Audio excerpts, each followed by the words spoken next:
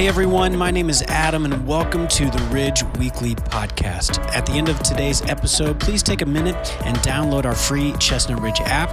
It has all our recent message content and more. You can also head to theridge.church to get information on service times and get info on everything going on here at the Ridge. We hope this podcast will encourage and inspire you as you continue to grow in your relationship with God and others.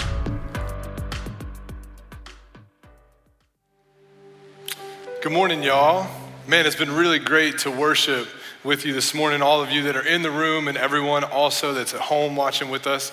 We're so grateful to be able to do that each Sunday. For those of you that don't know me, my name is Andrew. Most people call me Arch. You're welcome to do either.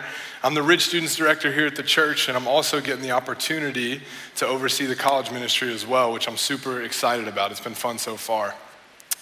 To start this morning, I want to rewind back to the beginning of my junior year of high school.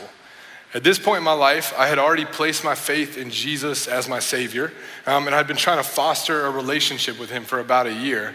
And so I'd been doing this, but something else that I was doing as well, that kind of fall, was playing football. I was on the football team down at Bridgeport High School. A lot of you probably know it. Not only that, but I got the opportunity to be the starting free safety that year. And this was something that I had worked my whole life for. You know what I mean? Like, I remember being a little kid, being in elementary and middle school, and looking up to the high school guys as like, man, those are the dudes. Like, I want to be that one day. And I'm finally getting that opportunity. And it was a really big deal to me. And not just that, but like those of y'all that from small towns, you know like high school football in small towns are like a match made in heaven, right? Like you go to any stadium on a Friday night this fall in a small town, and it's like at least half the town is gonna be there cheering on their team, and probably the other town as well traveled in. You know, it's a big deal in small towns, the high school football team. And so for me, as I'm getting to be the starting safety, I'm unfortunately getting a little bit of a big head. I'm starting to kind of like feel it, a little bit in myself and kind of think really highly of myself. And in that, I think I began to think more of myself and less of God. I began to kind of like turn away from the way in which God would have me live and kind of turn to the way that I wanted to live. Well, 2 days before the first game, the bell rings, I'm leaving class, I'm walking over to the field house, and I get a text. I look down, and it's from kind of my mentor at the time, and it says, "He must increase, but I must decrease." John 3:30. And I'm like, yeah, cool, man. I've read the book of John before. I appreciate it. And I just kind of don't think about it, and I keep going on with my day. So we get to practice, and it's Wednesday, it's special teams day, and I was also one of the kick returners. And so we're practicing, and we're doing kick return, and I catch a return, right, and it's a return left, so I'm running this way, we're going left, and trying to look for a gap, see how I can score over here, and out of the corner of my eye, the last second, I see someone kind of running up right on me. And so I try to throw out a stiff arm, but I only get my arm out like this, and his helmet makes like kind of perfect contact with my forearm. Really hurt, but I was like, man, we got a game in 2 days, we got to push through this. And then I'm sitting there and I'm playing and I'm running and it's starting to throb every time I move. I'm starting to like get teary-eyed. One of my best friends looks over and he's like, hey man, you gotta grow up. Like you gotta suck that thing up, man. We got a game in 2 days. We gotta get ready. Like, let's be serious. And then I'm like, yeah, you're right. Let's push through. And then one of my coaches eventually looks at me and he's like, dude, you're not even playing right now. Like you can barely move. Like your arm is clearly hurting. You're clearly hurt. Go to the trainer, get this figured out so you can play. All right, I'll go to the trainer. She sends me to MedExpress. And at MedExpress, they take an x-ray. And my ulna, the kind of outside bone on your forearm, was broken completely in half. I was out for this season. This was heartbreaking for me, right? This thing that I had worked so hard for, this thing that I had looked forward to, this thing that in some ways I was placing all of my identity in, was kind of now taken from me just like that. So that night I had some time, because I wasn't practicing anymore, to think about that day, think about that situation, and think about my life. And as I'm doing that, I'm thinking about like, man, I feel like I really have kind of turned away from God. I feel like I've been making my life all about myself and how I can build myself up, not how I can bring glory to you, Lord, not how I can focus on you and focus on others. So it's really cool because I began to think again about that text message, right? God must increase, but I must decrease. And I was living that totally backwards. I was trying to increase myself as much as possible, and God was decreasing in my life. So it was kind of really cool how God used that moment, and I look back on it kind of gratefully now. He used that moment to turn me back to him. He used that moment to, I don't know where I would have been if I kept going down that road of living for myself and not living for God. He used that moment to bring me back to a place where I would finally turn back to him. I think this is something that a lot of us do. I think that when things are going well, when we're having success, when things are good, when everything is kind of calm, our tendency is to begin to drift away from God, to begin to decrease, to begin to make our lives about ourselves, to think that we don't need him anymore, just like I did. I think the problem is that we tend to turn to God only when things get bad. I mean, when things are good, it's like, man, everything's cool right now. Like, we're managing. It's like we don't need help, So it's kind of like logical in a sense to do that and to drift away. And it takes something bad, like having a season-ending injury, to bring us back to God. Think about it like this, right? Like, life is kind of like mountains and valleys, right? We have these mountaintop experiences and when everything's going well, and then we've got these moments in valleys where we realize we need help. And I think that's what happens. We get on these mountaintops and everything's good and it's easy to forget God until we come into a valley and we realize that we've needed him all along. This shouldn't surprise us though. Like, our friend Jonah, I think, is the same way. So we're continuing our series in Jonah, the Old Testament book, this morning, and we're gonna be looking at Jonah chapter 2. But before we hop into chapter 2, I wanna give just a recap of chapter 1 for those of you that maybe weren't here last week. So in chapter 1, Pastor Tim shared with us, that we believe that Jonah's a real guy, that he was a prophet during the reign of King Jeroboam II, so about 793 BC to 753 BC, about 40 years. And there's actually a really cool passage in 2 Kings 14:25 that references one of Jonah's prophecies that actually came true. It says this. It says that he, King Jeroboam II, restored Israel's border from Lebo-Hamath as far as the Sea of Arabah, according to the word of the Lord, the God of Israel, had spoken through his servant, the prophet Jonah, son of Amittai, from Gath-Hepher.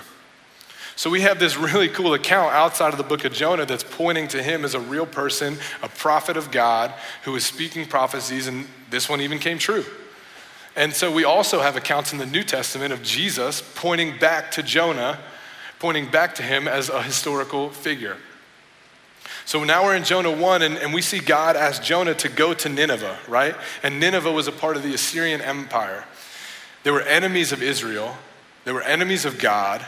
And morally, they had no morals. Like, some of the things they did were just heinous. They were despicable. And so God sends Jonah. He says, hey man, you need to go to Nineveh. I want them to repent. I want them to turn back to me. However, Jonah wanted no part in that mission. So what does Jonah do? When what God wants and what Jonah wants don't align, he tries to outrun God. Pretty silly, I think. So he goes, right, Nineveh's 500 miles east. He says, I'm going 2,500 miles west to Tarshish. He gets on this boat with these sailors and they're headed to Tarshish. And as they're on their way there, God creates this huge storm and they're trying to figure out, man, what's the deal with this storm? And eventually they decide to cast lots. Like, think about like drawing the shortest straw, right? So they decide to cast lots and God causes the lot to fall on Jonah, meaning he drew the shortest straw. And so they start asking him, they're like, hey man, what's your deal, bro? Why is this happening?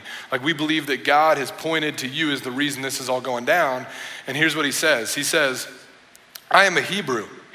I worship Yahweh, the God of the heavens, who made the sea and the dry land.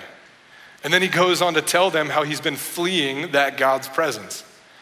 Think about it from their perspective. Like, you're in the sea on your boat, crazy storm, everything's going nuts, and this guy is saying that his God made the sea and he's running from the God on the sea on their boat.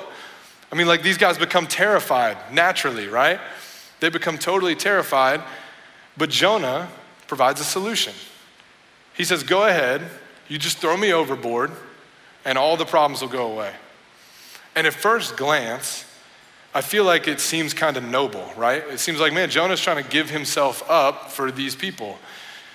But I think if we take a second look and we think about who Jonah is, we think about his character, we think about his track record. What's he been doing this whole time? Running from God, right? I think this is just the last step in running from God. I think that he thinks if I get thrown overboard, I certainly don't have to go to Nineveh, and I don't want to do that. The sailors decide eventually to throw him over, and there's this really cool moment. The storm stops, and the sailors, they begin to sacrifice and make vows to Yahweh, which is really, really cool, and so they're doing well. But how's our friend Jonah doing? Jonah's sinking, and he's sinking, and he's looking up, and the light starts to fade, and he can't see the surface anymore, and he's losing hope. He probably thinks it's over. But God isn't done with him yet. God is not done with him yet. He had a plan for Jonah, right? And God appoints this big old fish to swallow Jonah, which again, from Jonah's perspective, the situation did not get better, right? You're sinking in the ocean and now you're swallowed by a fish. Certain death just got even more certain. But God appoints this fish to swallow him, to save him. And then he spends 3 days and 3 nights in the belly of this fish. 3 days and 3 nights. Does that sound familiar? Right? A couple weeks ago at Easter, we talked about Jesus, right? Who died for us and then was in the tomb buried for 3 days and 3 nights, but rose again. He conquered the grave, proving in who he was, saying that the paycheck cleared for the debt of our sin. And it's really cool. There's this time where these religious guys are like, Jesus, if you're really God, if you're really, are who you say you are, give us a sign, prove it. And Jesus says, the only sign that you need is the sign of Jonah, who was in the belly of a fish, an underwater tomb for 3 days and 3 nights with certain death, but comes out alive. It's really cool how God uses this story to point to what Jesus is gonna do. Back to Jonah though. So in Jonah 2, I'm gonna read through the whole chapter once. It's really short, it's only 10 verses. And then we're gonna go back through and talk through some of it a little bit. But as I'm reading it, I want you to think about 3 questions. What do we learn about Jonah? What do we learn about God? And what do we learn about ourselves? So have these 3 questions in mind as we're going through this chapter today. All right, verse 1. Jonah prayed to the Lord his God from the belly of the fish. I called to the Lord in my distress and he answered me. I cried out for help from deep inside Sheol. You heard my voice. You threw me into the depths, into the heart of the seas, and the current overcame me. All your breakers and billows swept over me. But I said, I've been banished from your sight. Yet I will look once more toward your holy temple. The water engulfed me up to the neck. The watery depths overcame me. Seaweed was wrapped around my head. I sank to the foundations of the mountains. The earth's gates shut behind me forever. Then you raised my life from the pit, Lord my God. As my life was fading away, I remembered the Lord, and my prayer came to you, to your holy temple. Those who cherish worthless idols abandon their faithful love. But as for me, I will sacrifice to you with a voice of thanksgiving. I will fulfill what I vowed. Salvation belongs to the Lord. Then the Lord commanded the fish, and it vomited Jonah onto dry land. We see again how God's in control, right? He commands this fish, and then Jonah gets probably not the most glamorous entrance ever, even among biblical standards. But we go and we see in verse 1 and 2, what can we learn? What are we thinking about? And as I'm gonna read verse 1 and 2 again, because the first thing that we notice is that Jonah's alive, right? That's kind of crazy that Jonah's actually alive inside this fish. And he says this, it says that Jonah prayed to the Lord his God from the belly of the fish. I called to the Lord in my distress, and he answered me. I cried out for help from deep inside Sheol. You heard my voice. Now it's worth noting that Sheol is the place of the dead. So what Jonah is saying here is that I cried out for help from deep inside the place of the dead. Jonah waited till things got bad to turn to God. I mean, he waited till things got real bad. I mean, he literally is on the brink of death. And that's what it took for him to turn to God. He only turned to God when things got bad, just like us. Verse 3. You threw me into the depths, into the heart of the seas, and the current overcame me. All your breakers and your billows swept over me.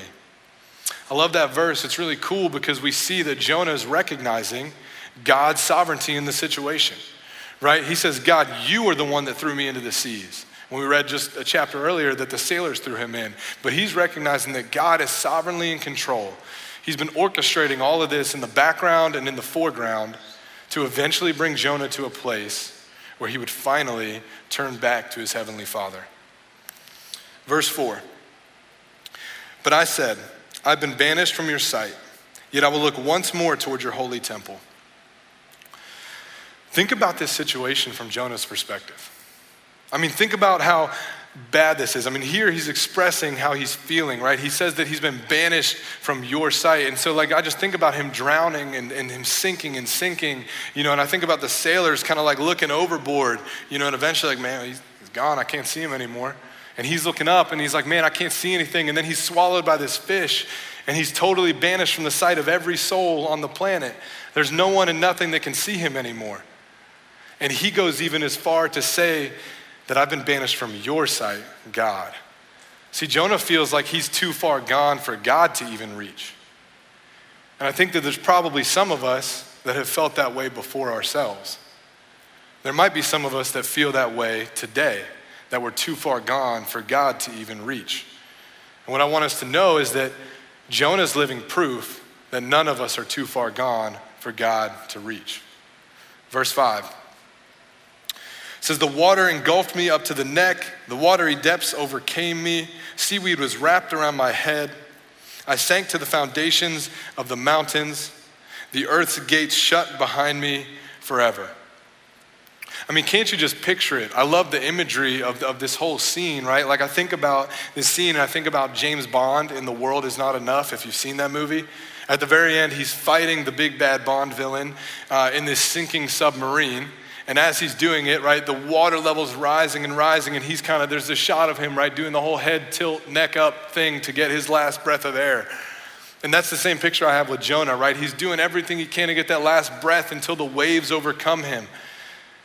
And now he's drowning, he's sinking.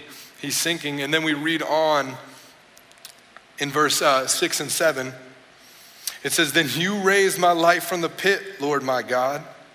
As my life was fading away, I remembered the Lord, and my prayer came to you, to your holy temple. Again, Jonah waited till things were bad, real bad, until he turned back to God, right? I mean, at this point, he has got no other options. He's run as far as he possibly could away from God. He's done everything he can, and now he's in the belly of a big fish. I mean, that is certain death. It's not until this point that he finally realizes that that his only hope right now and the entire time has been to call out to God. That's what he's needed to do this whole time, is to call out to the Lord, and he does. And the incredible thing is that when he realizes this and when he does it, God answers right away. He's right there ready to help, waiting for Jonah to call out to him. The chapter finishes like this. Those who cherish worthless idols abandon their faithful love. But as for me, I will sacrifice to you with a voice of thanksgiving. I will fulfill what I vowed. Salvation belongs to the Lord. Then the Lord commanded the fish, and it vomited Jonah onto dry land. Jonah finally gave up on running. He's realized how vain a pursuit it is to try and outrun the creator of all. So he relents. He says that I'm willing to keep my vow, the vow that I made to you. I'm saying now that, man, before I was taking salvation in my own hands. You told me to go speak to the Ninevites and I said no. But I'm realizing, man, salvation is yours, God, and I relent. I'm going to fulfill my vow. It's a really neat moment. But I want to go back to those three questions that I asked beforehand. Those three questions. The first question being, what do we learn about Jonah? I hope it's pretty obvious at this point. I think one of the major things we learn about Jonah is that he's a whole lot like us, or we're a whole lot like him. He waits until the last second to turn to God. He waits till things get real bad before he turns back to God. I think Jonah is a great picture of the problem that we are all often plagued with. Second question, and probably the most important one, what do we learn about God? I think something that happens is we come to a story like this, like Jonah, and we think it's about a big fish, and it's not. And we think it's about even Jonah, right, who the book is named after, and it's not really about Jonah either. it's really about God. I mean, the entire Bible is really about God. There's all kinds of other characters, but he is the main character through every book, all 66 of them. So as we're coming to the scripture, we need to look at it and say, man, what are we learning about God? What is God telling us about himself here? And so what do we learn about God? What is he telling us about himself in Jonah 2? I think the first thing is that God is faithful to keep his promises. Something really neat, there's a connection, you may not have made it, in verses 4 and 7.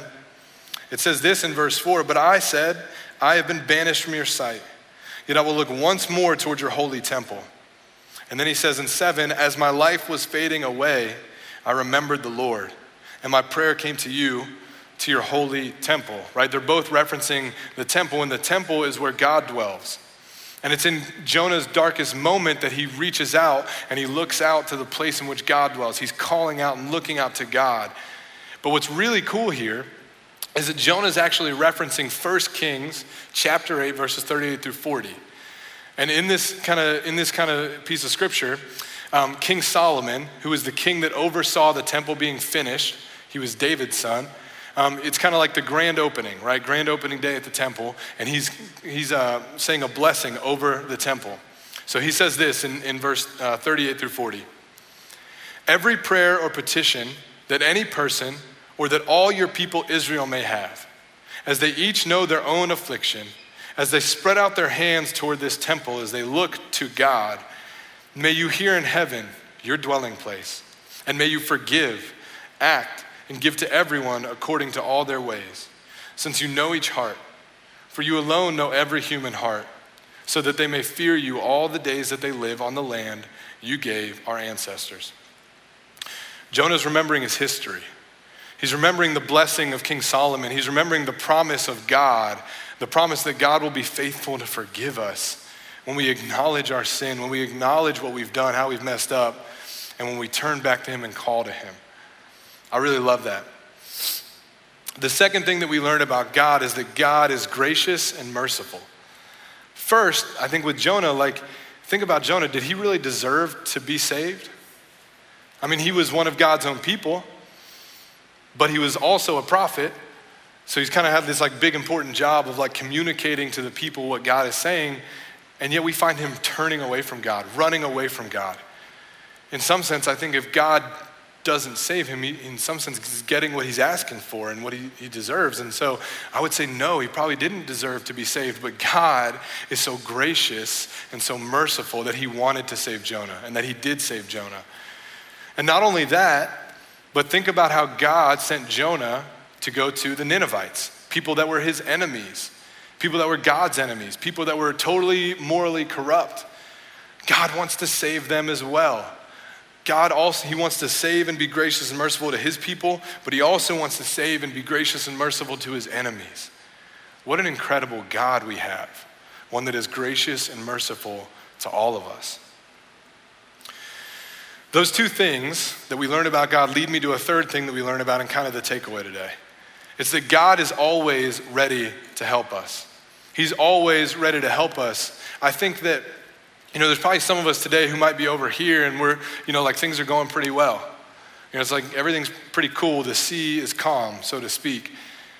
And we may feel like we don't need God right at the moment. And you may not be thinking that consciously, but I wasn't, but I was. That's kind of how I was truly feeling back in high school.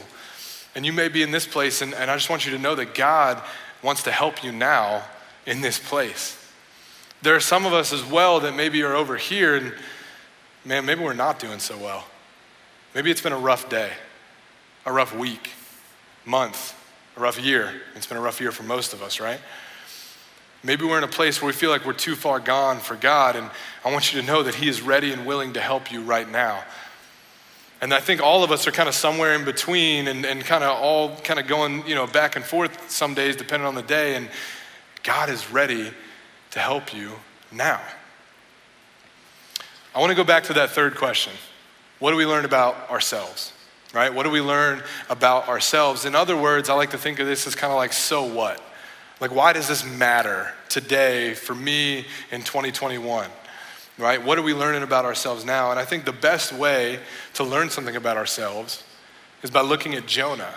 I think he's meant to be kind of like a mirror in which we see our own reflection. So we can ask ourselves the question, how can we relate to Jonah? In what ways do we run from God? In what ways does God tell us to live in this way, to go to Nineveh, and we're actually running the other direction, and we're saying, nah, God, what I want and what you want doesn't align, and I'm gonna do what I want. I think we all do that sometimes, and the question is like, man, are we waiting for something bad to happen before we turn to God? I would encourage you not to. The second thing, as far as the so what do we learn about ourselves, or way of application, would come from this, is that in this book, in chapter 2, every single verse, except for verses 1 and 10, so we got verses 2 through 9 that are the actual prayer, they all are either references or direct quotations from somewhere else in the Hebrew Bible, in the Old Testament, which I think is pretty remarkable. I mean, most of those references go to the Psalms, and they're direct quotations from the Psalms. Well, what does that tell us? Well, that tells us that Jonah had most of, or if not at least a lot, of the Hebrew Bible at that point in time memorized, right? If he's able to call back to those things directly and think back on those things, he's got most of those things memorized. Warren Wiersbe, he's a Bible commentator, and he has this commentary, and this is probably his only compliment of Jonah. He says this: how wise of Jonah to memorize the word of God, because being able to quote the scriptures, especially the book of Psalms, it gave him light in the darkness and hope in his seemingly hopeless situation. Light in the darkness and hope in a seemingly hopeless situation.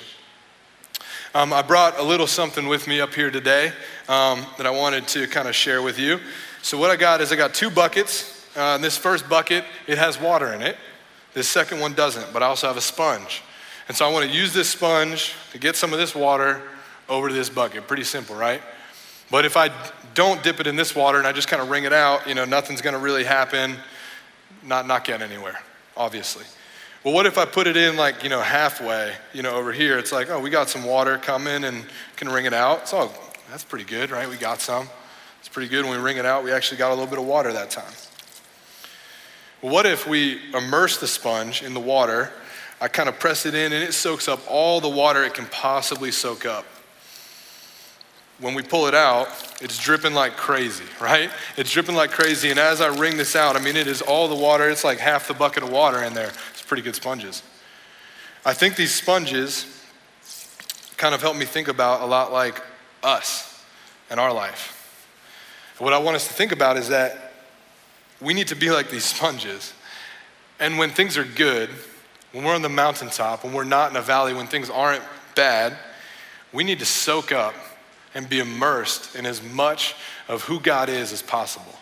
We need to know the word of God like Jonah did. We need to have it be totally in our hearts, so that way when we're in a valley, we can wring something out of that, and we can have hope in a dark place. We can have light in the darkness. We need to be like those sponges. We need to be totally immersed in who God is, so that at a point when things are going poorly, when things are bad, when we're in a valley, we can reference that. We can squeeze that out. We can wring that out, and we can bank on it. Because I wonder, what if Jonah hadn't done that? What if Jonah didn't have a lot of the Hebrew Bible memorized? Maybe he doesn't have the language to call out to God, and we never have this story. Maybe he's not saved. If he doesn't have any light in the darkness, any hope in the situation, maybe it looks a whole lot different.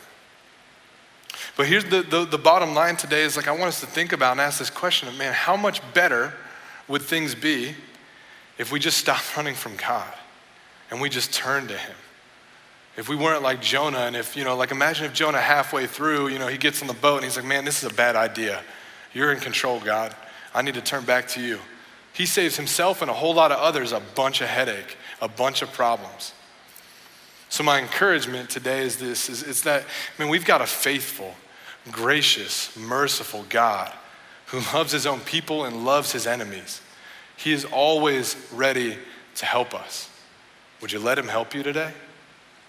Let me pray. Lord, we are so grateful that you are a God like that. You are a gracious and merciful God, faithful to keep his promises, that you are sovereign and in control and orchestrating things kind of in the background and the foreground. Lord, we're grateful for that. We're grateful for the picture of Jonah, a picture of what not to do, but also the picture of what to do when it comes to immersing ourselves in the word, immersing ourselves in knowing who you are, God, so that when times are hard and when things are bad and everything is awful and all hope seems lost, we can have hope and light knowing who you are, God, what you've done for us and what you've promised to continue to do. We thank you for all these things and thank you for this time this morning. It's in all these things we lift up to your son, Jesus. In his name, amen. Thanks for listening to the Ridge Weekly Podcast. If you'd like to hear more messages now, you can check out our past series at theridge.church/messages or download the free Ridge app. Thanks again for listening, and we will see you next time.